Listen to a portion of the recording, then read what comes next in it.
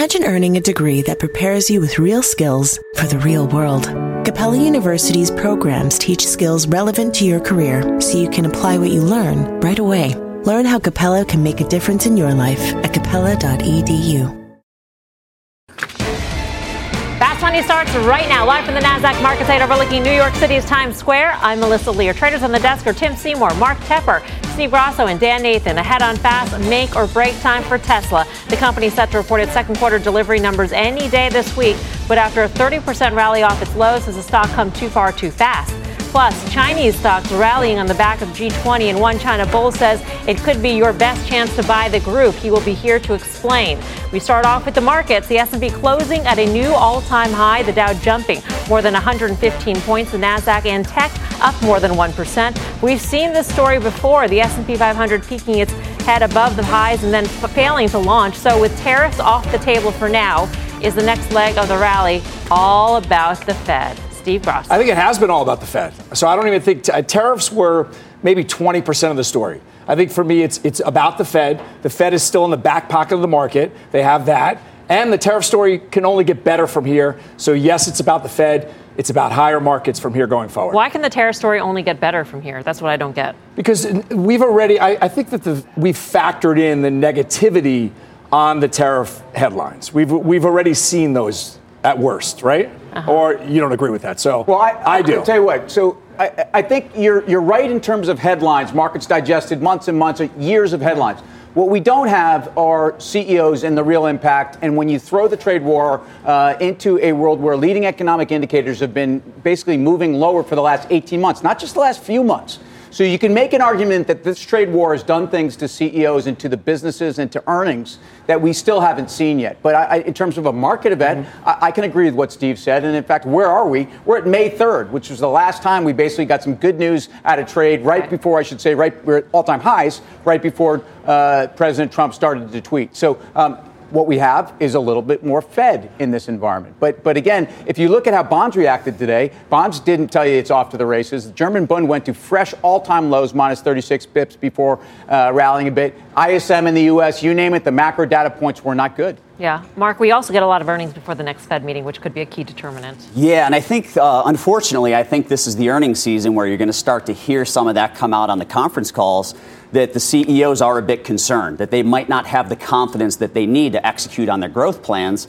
And my concern is if we look out to like the fourth quarter earnings estimates, I mean, we're looking at like double digit year over year growth. And I don't think that's going to happen. Those are still way too high. They're going to have to come down. As they come down, the issue is it's going to exert downward pressure on stocks, and that's going to offset a lot of the positives that we're getting from trade and the Fed. Well, yeah, and so it just depends whether you deem it to be a positive. I don't think anything really happened. There was no there. It was a calculated situation that happened, not too different that we saw at the end of November into the G20 meeting, and then declaring some sort of victory. And I just think it's really important that every time the S&P has been above 2,900 over the last year or so, it's had a flush lower and sentiment gets really bullish. Now, the more likely it is to stay up here, fine, then you may have a breakout. You may establish a new range, but I think all this other stuff is really important. You know, if the most important thing to you is the Fed, then you better think about why they have made this really historic pivot in such a short period of time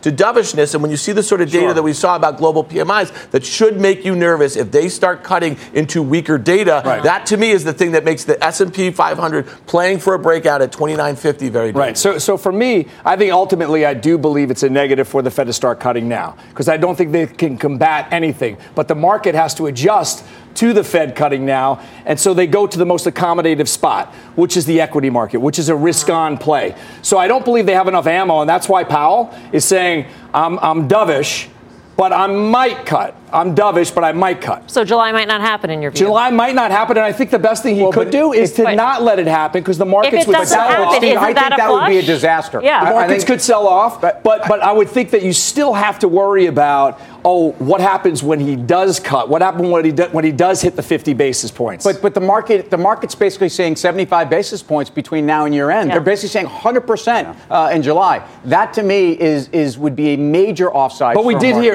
I don't know hear from Bullard and we did hear from Powell last week where they're stepping off the gas a little bit on easy money, and it was more of 2 cuts versus 3 cuts. So the market has to adjust to that. Steve, do you think the market goes higher in that environment when those headlines hit the tape? No. I think the knee-jerk reaction is for the market to sell off if the Fed does not cut. But I also believe that this is keeping the short sellers at bay because you know that cut is coming. You just don't know when it's coming. It's playing Russian roulette with the short sellers. So who steps in front of this train right now and shorts the market? I don't know, maybe Dan. Well, has it been successful lately? He said you think there's going to be a flush. I think there's a very good likelihood over the course of this summer. I mean, think about where we are when we have this sort of rhetoric. I think one thing the president has really proven that he is a very bad negotiator with a good hand versus the Chinese who have a bad hand and are doing a very good job in negotiating. Why is the market up at all-time highs, hold on, though? Steve. I'm just saying it is what it is. When you have senators from his own party thrashing him on giving away stuff that you don't need to give away just to get out of a G20 meeting. Yeah, the Huawei thing. And it goes back to ZTE last year. These are really important parts. It's not about a bilateral trade agreement. It's not about selling chips to the Chinese and then buying back the equipment and plugging it into our infrastructure. But if we're making and I'm not being combative with you. I'm just saying if the market should not be at all-time highs. Be combative with them. The market should not split them up. So the market should not be at all-time highs. I'm looking face forward, just waiting for the split. So the market should not be at all-time highs if he was doing such a terrible job at negotiating. So everyone said that the Chinese had an unlimited time horizon. That goes out the window. The markets are up. They're all-time highs. The Chinese just got some massive concessions here. They got some massive concessions that our chip guys can start selling back to Huawei. What do they have to do in return? Nothing. An unspecified amount of farm products. So the market should have sold off. So folks, let's get to stocks because ultimately it doesn't sound like anybody's terribly constructive on cyclicality here. So what's going to work? What's going to work is what's been working. Tech. And I tell you what's going to outperform tech. I continue to think are going to be either consumer discretionary names that are big cash flow generating businesses that can be somewhat defensive in this environment. We've gone through fast food ad nauseum. We've gone through things like Starbucks, Coca-Cola. I think they're going to continue to work. If you think about that which has had an asymmetric or underperformed response to the month of June, which was 9% down and basically 9% up, look at Japan. Look at other parts of the world where, and I know we're going to have this chat, so I'll leave that one alone, but the exporting countries of the world, if you believe that there's just some short-term relief, should outperform, and even Apple. Again, you can say this is a company-specific underperformance, but most people tied this stock to the trade war. And if we're back where we were on May 3rd, I think Apple should be there too. Yeah. So dating back to September 30th of last year, I mean, this has definitely been a defensive rotation, right? So money's come out of cyclicals, it's moved into defensives. And I think as we start to make more and more progress on the trade deal, we see a Fed cut or two, I think you're going to see that rotation reverse course. And I think you're going to see money start to flow out of defensives into cyclicals, and there could be a good opportunity there. It's not here right now today, but I think it's coming. So which specific ones? So the tech sector in particular. Okay. I mean, the highest percentage, they have the highest exposure to revenues from China right now, so I think that's the way to play it. I would go cyclical. I would go with the chemical plays that have been beaten up, like a WestRock. I would stick with Lennar that was beaten up last week, KB Homes that reported better after Lennar got its head taken off. So I would stick with a lot of those plays that don't seem intuitive to the overall market, but I would go back to cyclical plays. Yeah, and I'll just make one point about some tech spending or some earnings that we've seen over the last month. We saw Salesforce, we saw Oracle, and what they're telling us is that in those spaces, they're not seeing a hit to enterprise spending right now. So those are some areas that look, I think, generally insulated right now.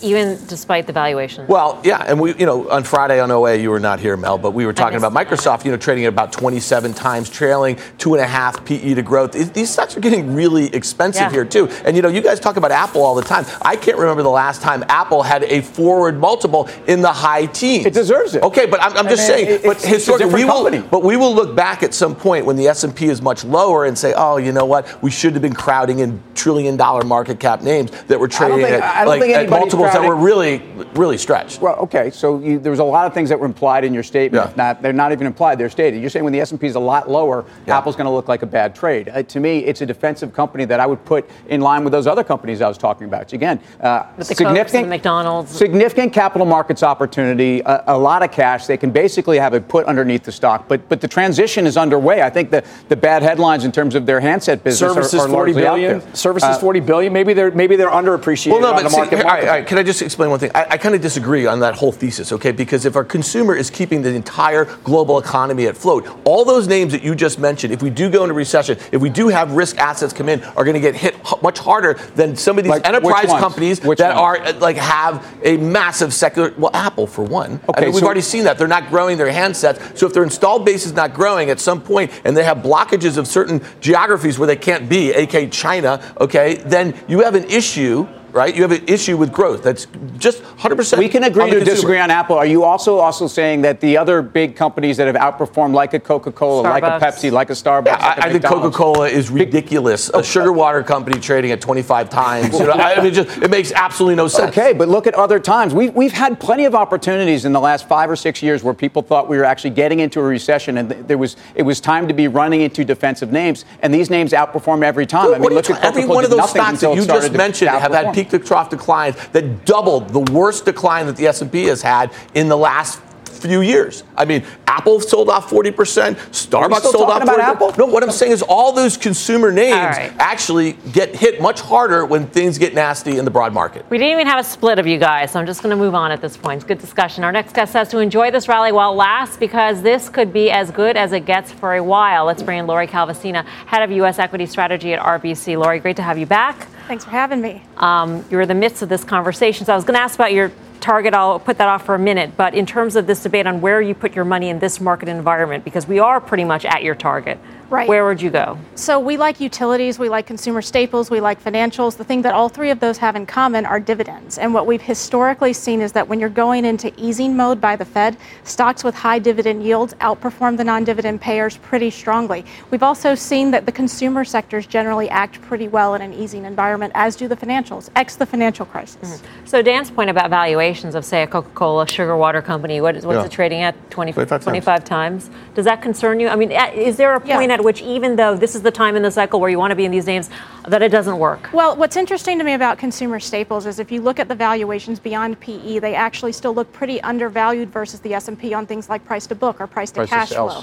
Yeah, so it's, the PEs do give you some sticker shock, but if you dig a little bit deeper, expand beyond the PEs, you can come up with a valuation case pretty easily, frankly, easier than what you can come up with in the REITs or the utilities.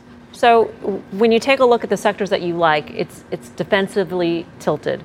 What does that mean in terms of your view of the economy? Well, I would say the financials is more of a cyclical bet. It's where we see a lot of opportunity on that side. And we do within some of the other sectors like industrials. We think machinery looks pretty de-risked. We like the brick and mortar retailers within the consumer discretionary space. So I think you can pick your spots cyclically, but we do want to be pretty evenly balanced between the cyclicals and the defensives at this point. Lori, if you think about the rest of the world, is there a trade that is more interesting after there's certainly been underperformance by, I was talking about Japan, and ultimately you can make an argument that the earnings revision ratios in Japan and the dividend payouts are much better than they've ever been. Well, I haven't looked at Japan specifically, but what I can tell you is that the U.S., if you look at global equity funds, it's an extraordinarily crowded trade. We saw a little bit of rotation out late last year, and then it popped right back up this year. There's always a premium in the U.S., and right now that premium is pretty much at all-time highs. So I do think global investors are looking for other places to put their money, but the catalysts are just not presented themselves. So you talked about dividend yield. When you think about it, we've been essentially for 10 years in a zero interest rate environment, and now globally we have a negative interest rate environment, and maybe that's coming here, and that may be one reason to explain why Coke is trading 24, 25 times or something. But is that just a massive bubble waiting to burst at some point if we ever get to normalize interest rates? Well, I don't think the bubble is sitting in the dividend yielding stocks by any stretch. I mean, we've had a decade of growth outperformance relative value. If there's any bubble in the market right now, I think it's in certain parts of TIMT, things like entertainment, things like software and IT services, where you've got nosebleed valuations. You've also got unbelievably high allocations in hedge funds, the fast money trade, to these areas of the market. So, we don't deny that the fundamentals there are great, but everybody's already there. I'm much more worried about that part of the market. You don't think the Fed's going to cut in July? So, I look at it from this way. The Fed has continued to tell us all they are data dependent, so let's look at the data. And what I think we saw today with the ISM data, for example, is that it's slowing, but it's not really turning negative yet. Now, we did have some lousy regional Fed surveys, but the actual data itself is not really, slipping into negative territory. I think they've got to provide a justification. We thought our House view was that maybe if the trade negotiations went badly at G20, that might force the Fed's hand. I think that was fine. I wouldn't say it was any kind of, huge positive, but it certainly wasn't a negative. Lori, great to see you. Thanks for coming by. Lori Calvasina of RBC Capital Markets. What do you make of your sectors? So I don't like the financials. I think that it's been all the picks are good, but they're market perform picks. I want something that's outperformed. So if you look at the home builders, you mean they're market perform picks for you? Yes. In your view. Yes, for my view, and there's nothing wrong with them. They're all up about 14% or 15%, which is the market's up 16%. I like the home builders. I like that play. I like tech. I like staying in that. I do believe that the market can go higher from here, so I want to put a little bait on. So not a big fan of the defensive sectors. Like you said, I can't pay 25 times for sugar water that's growing earnings at 5-ish% per year. Just not of any interest to me. I'd much rather get involved with companies that are going to be growing their earnings at a much faster pace, hopefully double digits. So med tech's an area we like right now. Software, so there's different areas that we like. Not a big fan of the defensive sectors. Everybody's really piling up on your sugar water company. Look, Tim. I mean, that's a reason why the stock continues to go higher, because I think people have been questioning what Coke's doing. Like, I don't need to go to bat for Coca-Cola. The point is, and I think Lori did a great job of framing stocks that are not in a bubble, as she put it, on other multiples. And I think there's no question Coca-Cola has been investing in other businesses, in vitamin waters and in other things. Maybe one day they'll even be, in cannabis. But these companies that are cash flow generative at a time when the rest of the world looks really nasty are places where investors are going to go. We've seen it the last 5 years. Chinese tech stocks are flying today and up sharply over the past month as trade tensions ease. And one China bull says it could be your best chance to buy. That's next. Plus, Tesla in high gear as Wall Street awaits the second quarter delivery numbers. We'll tell you what to expect. And is the one stock that Mark Tupper says could deliver serious gains in the second half of the year. And yes, that is a hint. Get it? Deliver serious gains. Catch his fast pitch later on in the show. We are live from Times Square in New York City. Much more Fast Money right after this.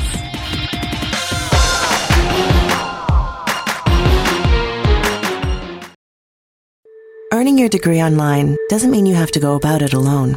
At Capella University, we're here to support you when you're ready. From enrollment counselors who get to know you and your goals, to academic coaches who can help you form a plan to stay on track. We care about your success and are dedicated to helping you pursue your goals.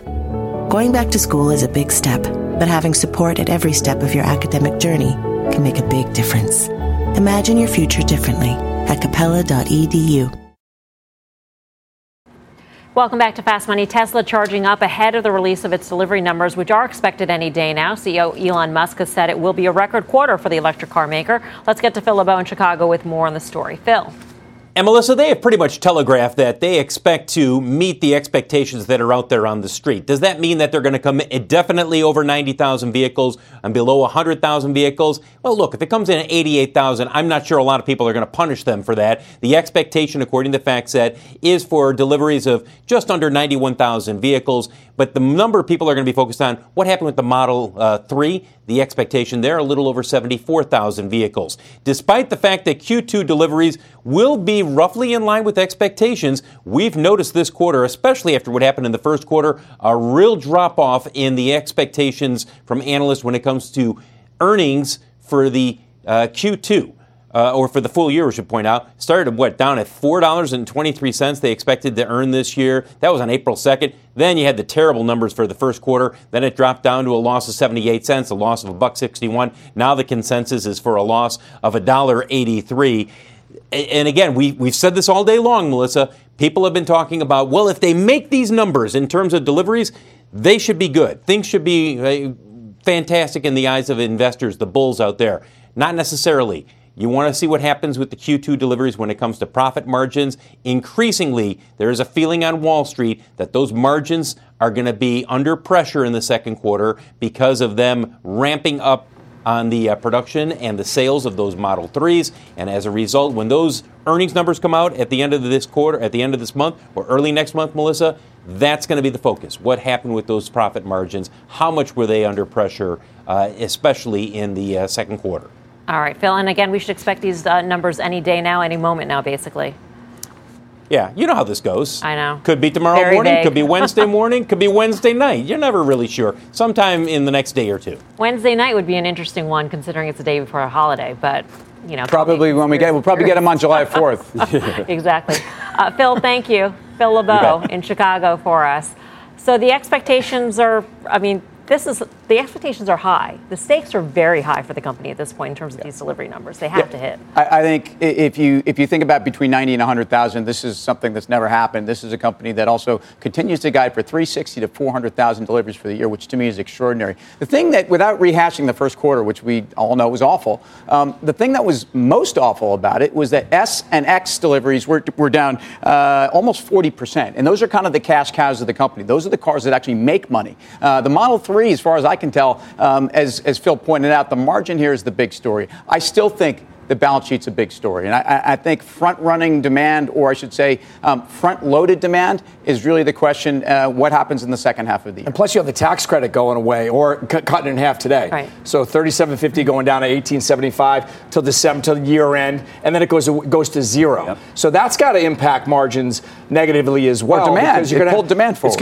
And you pull demand forward, and they're going to have to slash prices, I would assume, so it's going to impact margins. You could see a pop, though, on a good delivery number. I would sell that. Q3 and Q4 is going to be a much better indicator, just like Tim said. I mean, Q3 and Q4, that's where we're right in the face of that fading tax credit. You have no new vehicles out. There's not any additional international tailwinds helping you out. So even if this number is fantastic, I still wouldn't get too excited about it. I think So Q3 bearish. and Q4. Dan? Well, it's you joined also this party? kind of laughable. Like, when Phil was just talking about their earnings, or the consensus is for them to lose $1.83 in 2019. On a GAAP basis, it's a loss of $5. It's literally, they're expected to lose $800 million. So, the question is, can they outrun a recession, for their balance sheet, which I know you like to talk about, but also the demand aspect of it, too. Demand's huge. Yeah, so, to me, it just seems like the stakes are high, Mel, because, to your point, the stock has gone from 175 to 225 in a matter of weeks. Are you still short? Yeah, I'm still short. And I just want to say this other thing. It's amazing to me we never talk about corporate governance here. We never talk about a company that should be trading at a massive discount, not a premium, a discount based upon not ever delivering what they say they're going to do. Enormous intransparency. I don't know why investors put up with it, but, that's me. For more on Tesla, go to tradingnation.cnbc.com. I'm Melissa Lee. You're watching Fast Money on CNBC, first in business worldwide. Here's what else is coming up on Fast. The bat is leaving the cave. It sure is. Because with the trade truce, the so-called BATS stocks are flying. And one strategist says now is your best chance to buy. We've got the details. Plus, Look at Chipotle. Keep an eye on the cannabis world. This is Snap. Now you're throwing a little Bitcoin. Shake Shack's another one. You look at where that's trading versus Dunkin'. the millennial trade is heating up this year. And the resident fast money millennial, Mark Tepper, says there's one stock that's sitting out the party that's about to get turned. Find out the name when he delivers his fast pitch. There's much more fast money right after this. Support for this program is provided by Chevron. Demand for energy is projected to continue rising in the future. To help keep up, Chevron is increasing their U.S. oil and gas production, and they're innovating to help do it responsibly across their operations, including their Gulf of Mexico facilities, which are some of the world's lowest carbon intensity operations, helping supply energy that's affordable, reliable, and ever cleaner. That's energy in progress. Learn more at chevron.com/meeting demand. Imagine earning a degree that prepares you with real skills for the real world. Capella University's programs teach skills relevant to your career so you can apply what you learn right away. Learn how Capella can make a difference in your life at capella.edu. Welcome back to Fast Money. China stocks breaking out today after the G20 meeting and adding to a rebound over the last month. Check out the BATS stocks. That's Baidu, Alibaba, Tencent, and Sina, all flying. Our next guest says this could be your best chance to buy. Brendan Ahern is Chief Investment Officer at Crane Shares, which runs a suite of China-based ETFs. Brendan, great to have you with us. Thank you. Thank you, Melissa. You're pointing out the discount on a price-to-book basis of Shanghai shares versus U.S. shares. What has that? You said it's the cheapest relative to U.S. shares in 20 years. What has that told you in the past when you've reached this discount? As much as it emotionally can be difficult to buy, buying at the widest disparity ever has been a great entry point for these Chinese A shares like we hold in our KBA ETF. So we think it's a fantastic time for long-term investors to take a position today. When was the last time, we've seen these sorts of discounts relative to U.S. stocks? And is it possible that U.S. stocks are simply overvalued and they should come down versus Chinese stocks going up to meet the U.S. valuations? It's not just on a relative basis. Even in the summer of 2015, Melissa, when we had a very sharp downturn in Chinese equities, it never got to this level on a price-to-book basis. Even on a historical basis, I think you make a good point that part of this is on a relative basis, U.S. equities are relatively fully valued. But on a historical basis, we are below the long-run averages, which is another reason that validates our thesis on why we should be taking positions at these levels today. Does it matter what the economic data out of China is? I mean, if you take Caixin PMIs, the lowest since January, I mean, does it matter what these external factors say surrounding this discount relative to U.S. stocks? I think this gets into our thesis of the tale of two Chinas, Melissa. When you look at manufacturing PMIs, they are unquestionably contracting. They are affected by the trade war. At the same time, when we look at the non-manufacturing PMI, like we got last night, still in an expansion territory. Retail sales in the month of May were up 8.4% year over year. The Chinese consumer is alive and well. Fiscal stimulus is geared to raising domestic consumption. Hey, Brendan, it's Tim Seymour. And so you may know, but just know, I'm predisposed to liking this trade because I've been investing in emerging markets for 20 years. I will say you've actually got the EEM and you've got most of emerging markets trading at 10-year lows relative to the S&P as well. And all they've done every time is trade lower. So why is this time going to be different? Because frankly, you can pick stocks, and it sounds like you picked a few, but people could be cynical on this trade based upon history. I think, Tim, you bring up a good point. When you look at broad-based emerging markets, ETFs like EEM, 50% of the exposure in EEM is in financials, energy, industrials, and materials. That's a value orientation to broad-based emerging markets. What KWeb does for you is break out the domestic consumption story, the growth names. Those names, just like here in the U.S., are what's powering the market higher. You break those names out, I think you get a much better experience than buying the blob, buying broad-based EM. Brendan, thanks for your time. Appreciate it. Brendan Ahern of Crane Shares. Tepper, you like the domestic Chinese story. I do, yeah. So I think you have to be selective here. I mean, it really hasn't paid to just be in broad emerging markets over the last several years. So I think you have to be specific. You have to be selective. I like Alibaba. I've talked about that before. Gives you exposure to that Chinese middle class, which is rising. They've got a bunch of underlying businesses. They're still being viewed as just this e-commerce giant, but they do e-commerce. They've got financing. They've got cloud. So it's just really a great company to own. I like the Macau casino names, and gross gaming revenue was out. That beat, but I don't know how much of it had to do with that and had to do with better trade headlines today when you saw a Wynn pop or a Las Vegas Sands pop. I like the Las Vegas Sands as a catch-up trade, even though it's up 18% year to date against a Wynn. Wynn's up 33% year to date. LVS.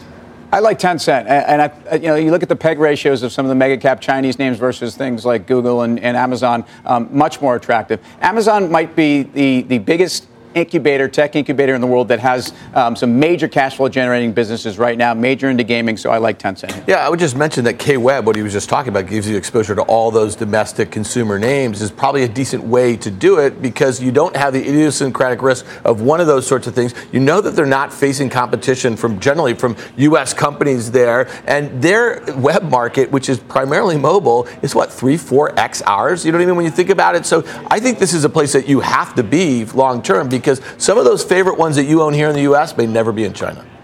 Yeah. Such as, you mean like a Google? Yeah. But you actually think that what's implied in your statement is that basically Google, Facebook, and Amazon are being shut out of China in the future. They're not ever going to have meaningful market share. Well, they will. I mean, is that a fair assumption, at least for the immediate future? Well, 5 years? I don't know. If you guys are telling me that I should start thinking about very different growth in China for all of those companies, then I don't think those companies should be trading where they are. I don't think the market has told you that they're going to get shut out of China. Do you? The market has not told you that Facebook or Google is going to be shut out. It's actually an interesting time. No, I don't think so. Now if that could actually be used, to Tim's defense, that could be used as something with the trade war negotiations. Maybe that could change on a dime. But as it stands right now, the market has told you that. So our U.S. companies are going to make censored sites to give the data to China? No way. This is not happening for at least a decade. But you're telling me that the mega cap U.S. tech companies are shut out of China effectively right now? Well, Google? I think that Amazon? Facebook? I would say and you think that's in the valuation? I don't at all. In other words, if you told me that those companies have zero growth coming from China and China-related right now, I'd say those are multiples that have significant room to the downside. We all get the national champion, story. Made in China 2025, One Belt, One Road. This is all about technology. I get that. We all know that. But if we think that U.S. tech companies are no longer going to have access to the size of that market, I think it depends on which I think that's a major statement. Tech company. I mean, I think a company like Alphabet, will they want to be subject to censorship laws in China? They may not be technically shut out, but they may choose to shut themselves out because they don't want to be. Actually, we've got breaking news. President Trump is speaking right now to reporters at the White House. Actually, this happened moments ago after signing the humanitarian bill. Let's listen in. Fire. So no message to Iran whatsoever. Any reaction to the protests in Hong Kong today? In Hong Kong, I hope it gets solved. I was with President Xi of China. We had a great talk, a great discussion. We're talking about doing something, and we talked about it briefly, but it's very sad. I've rarely seen a protest like that. It's very sad to see. Will you be delaying the census, Mr. President? Where? Will you be delaying the census for the Supreme Court ruling on the census? Yeah, we're looking at that. We think that a census, obviously, if you do all of this work, and you're talking about, nobody can believe this, but they spend billions of dollars on the census. And you're not allowed to ask. You go knock on doors of houses, check houses. You go through all this detail, and you're not allowed to ask whether or not somebody is a citizen. So you can ask other things, but you can't ask whether or not somebody's a citizen. So we are trying to do that. We're looking at that very strongly. And why? I'm sorry if I could follow up. Why do you think it's so important that that question be asked? I think it's very important to find out if somebody's a citizen as opposed to an illegal. I think that there's a big difference to me between being a citizen of the United States and being an illegal. And the Democrats want to treat the illegals with health care and with other things better than they treat the citizens of our country. If you look at a coal miner that has black lung disease, you're talking about people that get treated better than the coal miner. And these people got sick working for the United States, and we treated people that just walked in better. You look at what they're doing in California, how they're treating people. They don't treat their people as well as they treat illegal immigrants. So at what point does it stop? It's crazy what they're doing. It's crazy. And it's mean. And it's very unfair to our citizens. And we're going to stop it. But we may need an election to stop it. And we may need to get back the House. Mr. President, when will the round of trade talks with China begin after your agreement over the weekend? It's already begun. Are they meeting already? Already begun. They're speaking very much on phone, but they're also meeting. Yeah, it's essentially already begun. It actually began before our meeting. But do you know when the Lighthizer will sit Whatever down? It takes. Look, if we don't make a great deal, if we don't make a fair deal, it has to be better for us than for them because they had such a big advantage for so many years. In other words, you can't make a 50-50 deal when somebody else has been absolutely, I've been talking about this for years. China we had a surplus, meaning they did on us, of $507 billion. It's been hundreds of billions of dollars a year for many, many years. So obviously we can't make a 50-50 deal. It has to be a deal that is somewhat tilted to our advantage. And if we're not going to do that, we're taking in a fortune from tariffs. And unfortunately, we're hurting China by doing that because many of their companies are leaving and going to a non-tariff state, so they don't have to pay the tariffs. And the other misconception about China, and I think you read an article today in the Wall Street Journal about it, well, people aren't paying for those tariffs. In that case, certainly, China's paying for them, and those companies are paying for them. China devalued their currency very substantially, and they also put a lot of money into their economy. They're pouring money. It's fake money, but it's money. And they're pouring money into their economy to take care of the tariffs. Some people aren't. You don't have increased inflation. You have no increased inflation. But I'll tell you what is happening. Our Treasury is taking in billions and billions of dollars of money that normally would be for China. So we'll see what happens. We hope that we can make a deal, but it's got to be a fair deal. We had a deal as far as I was concerned. And then at the last moment, China decided they didn't like that deal. And they changed it. It's all right. Then I said, you're going to pay 25% tariffs on $250 billion. And did President Xi said he would move on some of those issues that were disputable? I expect him to move, and if he doesn't move, that's okay too. I'm very happy either way. But I think we have a good chance of making a deal. I think they want to make a deal because they're losing many companies that are leaving because of the tariffs, because they don't want to pay the tariffs. So they're losing many companies. They're moving to Vietnam. And by the way, some are moving back to the United States where they belong. Mr. President, you plan to have tanks for 4th of July. Are those entirely off the table now? Well, now they are, because I think the president's doing a great job. He put 16,000 people in this weekend, and they're forming, but they're getting to the border. They're doing a great job. And he has 6,000 people at the border with Guatemala. So, I mean, it's been way down. It's cut way down. You'll start to see the numbers over the next 3 or 4 You had indicated that you're going to continuously reassess. So, well, that's true. Absolutely taking over. No, that's true. Yeah, they don't do it, but they're doing a good job. Right now, they're doing a very good job. We're very happy with the job they're doing. No, it's because of tariffs that they're doing it, but the point is they're doing a very good job, and he's very smart to do it, because that's a tiny fraction. It sounds like a lot of soldiers, but that's a fraction of what tariffs would cost Mexico. But I very much appreciate it. And he's doing a great job for Mexico, because the Mexican people were very upset with all of these tens of thousands of people, hundreds of thousands of people walking through Mexico. And the people of Mexico are just as happy as I am with what they're doing. The Border Patrol Facebook group and these derogatory vulgar comments that they've been making about members of Congress? Well, I don't know what they're saying about members of Congress. I know that the Border Patrol is not happy with the Democrats in Congress. I will say the Republicans do want border security. The Democrats want open borders. Open borders means tremendous crime. If you look, there was a report that came out where approximately 600 people in the last caravan were serious criminals. I don't want them in our country. So the Border Patrol, they're patriots, they're great people. They love our country. They know what's coming in. And you know who knows it better than anybody? Hispanics. Hispanics love what I'm doing. Because number one, they don't want to lose their job. They don't want to take a pay cut.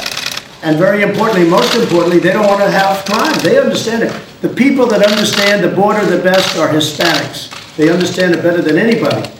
And they don't want to have to suffer crime. And they don't want to take a pay cut. They don't want to lose their job. That's why my poll numbers went way up with Hispanics, because they really understand the border the best of anybody. Okay. Mr. President, you plan to have tanks out on 4th of July at the Lincoln Memorial for your speech? We're going to have a great 4th of July in Washington, D.C. It'll be like no other. It'll be special, and I hope a lot of people come, and it's going to be about this country, and it's a salute to America. And I'm going to be here, and I'm going to say a few words, and we're going to have planes going overhead, the best fighter jets in the world, and other planes too. And we're going to have some tanks stationed outside. Got to be pretty careful with the tanks, because the roads have a tendency not to like to carry heavy tanks, so we have to put them in certain areas. But we have the brand new Sherman tanks, so we have the brand new Abram tanks, and we have some incredible equipment, military equipment on display, brand new, and we're very proud of it. You know, we're making a lot of new tanks right now. We're building a lot of new tanks in Lima, Ohio, a great tank factory that people wanted to close down until I got elected, and I stopped it from being closed down. And now it's a very productive facility. It's the greatest tank in the world. Do you think that you can give a speech that can reach all Americans? I think so. I think I've reached most Americans. Most Americans want no crime. Most Americans want a strong military. They want good education. They want good health care. If you look at pre-existing conditions, the Republicans are going to save pre-existing conditions. The Democrats won't be able to do it. What the Democrats' plan is going to destroy the country, and it's going to be horrible health care. Horrible health care. And everybody's taxes are going to go to 95%.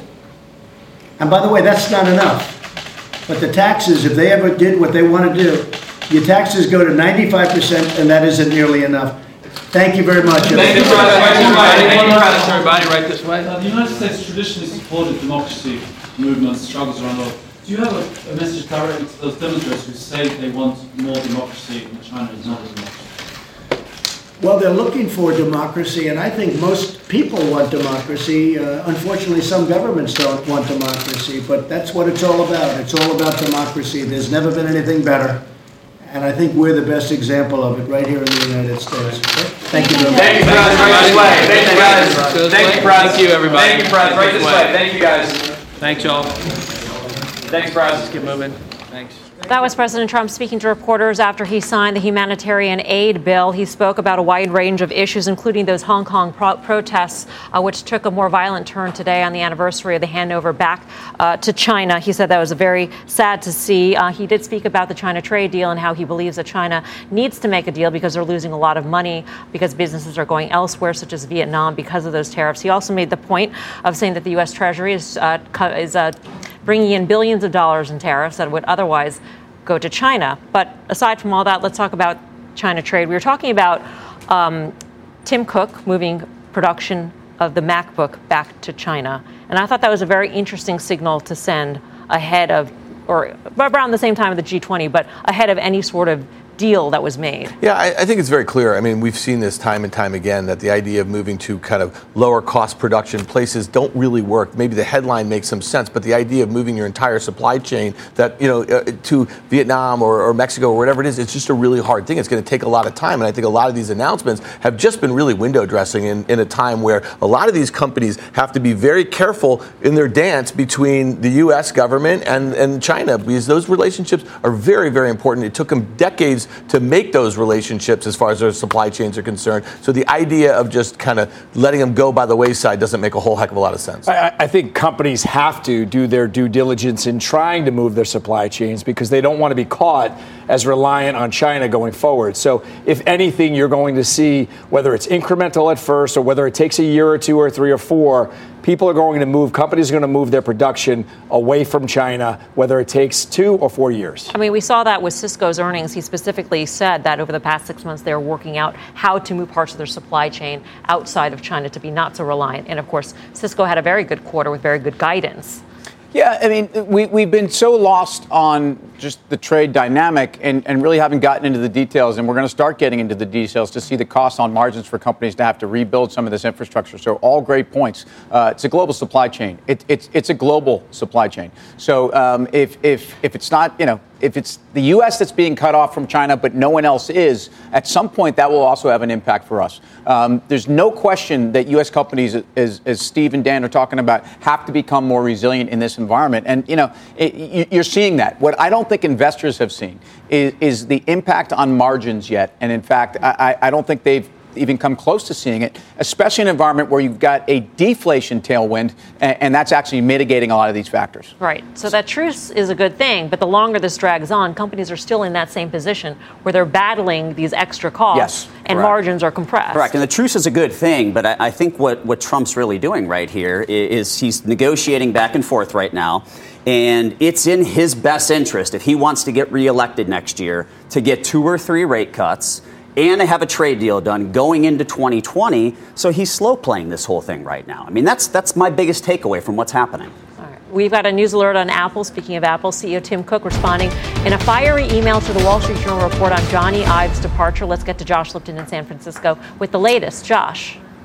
Yeah, that's right, Melissa. So Apple CEO Tim Cook has written this email to NBC News in response to that Journal article, and it is tough. So let me bring it to you. Cook saying this story, in his words, is absurd. A lot of the reporting and certainly the conclusions just don't match with reality. At a base level, it shows a lack of understanding about how the design team works and how Apple works. It distorts relationships, decisions, and events to the point that we just don't recognize the company it claims to describe. Goes on to say the design team is phenomenally talented, and the projects they're working on will blow you away. He's referring to this article, the Wall Street Journal, the departure of Johnny Ive, its design chief, and it was a hard article, a tough article. It said that Johnny Ive had become distant and frustrated with Apple, a company that was more focused on operations than product design. We should mention the Journal says it stands by its reporting, and very unusual for Cook to come out swinging like this on a report, but clearly felt strongly enough about it that he decided to send this email to NBC News, Melissa.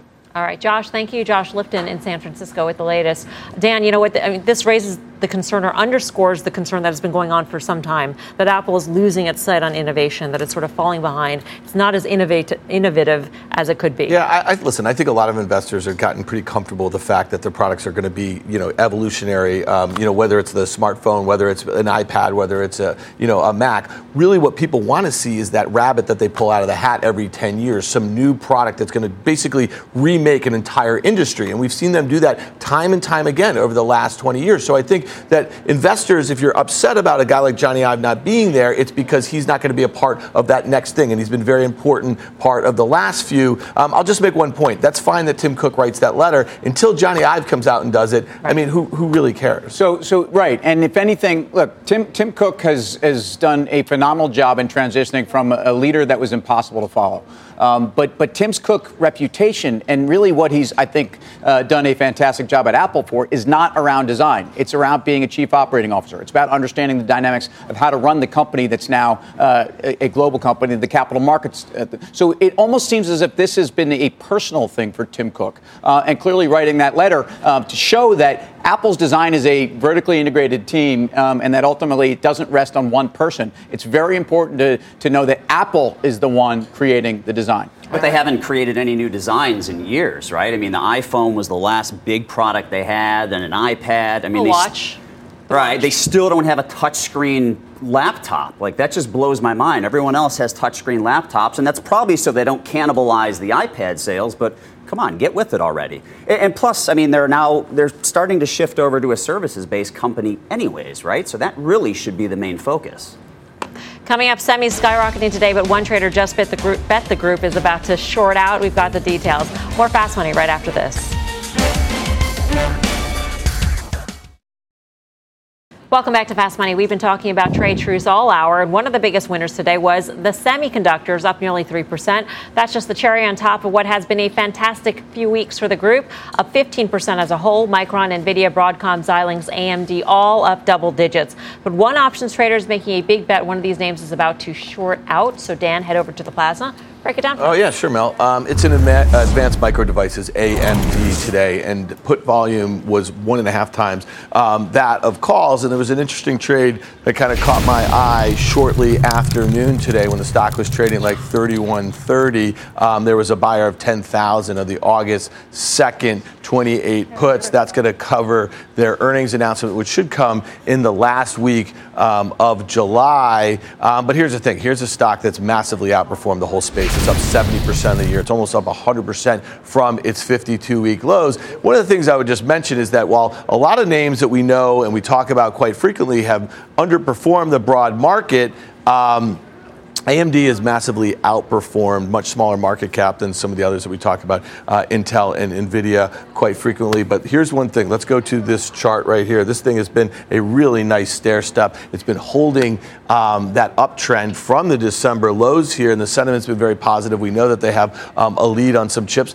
with Intel. They're releasing some new ones this week. But by the same token, some really kind of bad press last week in the Wall Street Journal, again, getting blasted by their CEO, AMD CEO, is just saying how they've been very cooperative with organizations or companies in China that are very cozy with the Chinese military. But this thing obviously looks kind of poised to go here despite a trader buying those puts. This is the 20-year chart here, and you can see that it's been a very volatile name, especially over the last year. There's been some massive moves up and moves lower.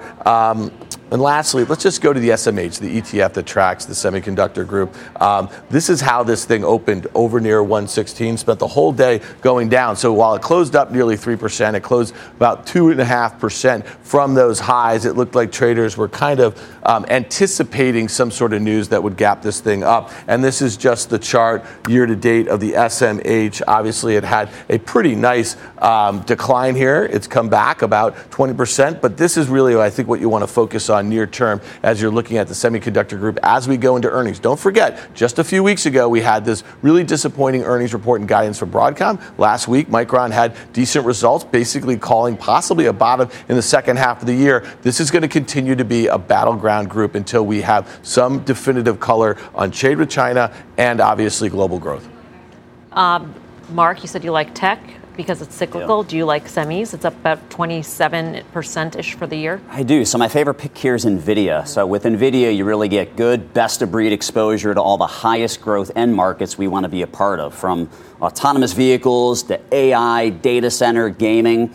They had some problems. They had some issues with regards to crypto exposure that they've kind of cleaned out. So I think at this point right now, the risk-reward profile looks very good with NVIDIA. I'll take the other side of, I'll be a bear on Micron. Micron, to me, Guy and I always talk about this, DRAM is responsible for over 60% of the revenue stream. I haven't seen anything constructive in DRAM happening other than the fact that it's flatlined, and that does not tell me that Micron should have jumped 26%. I'd be a seller here. All right, for more options action, full show Friday, the day after July 4th. We've got a full show, 5:30 p.m. Eastern Time. Up next, final trades.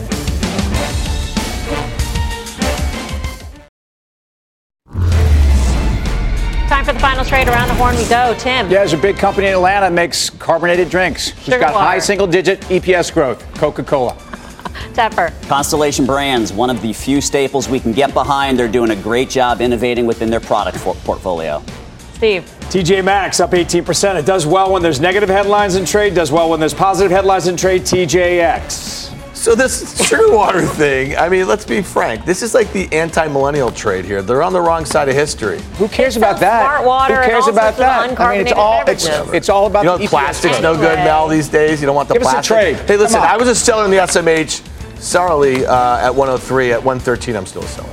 That does for us. See you back here tomorrow at 5 for more Fast Mad Money with Jim Cramer. Starts right now.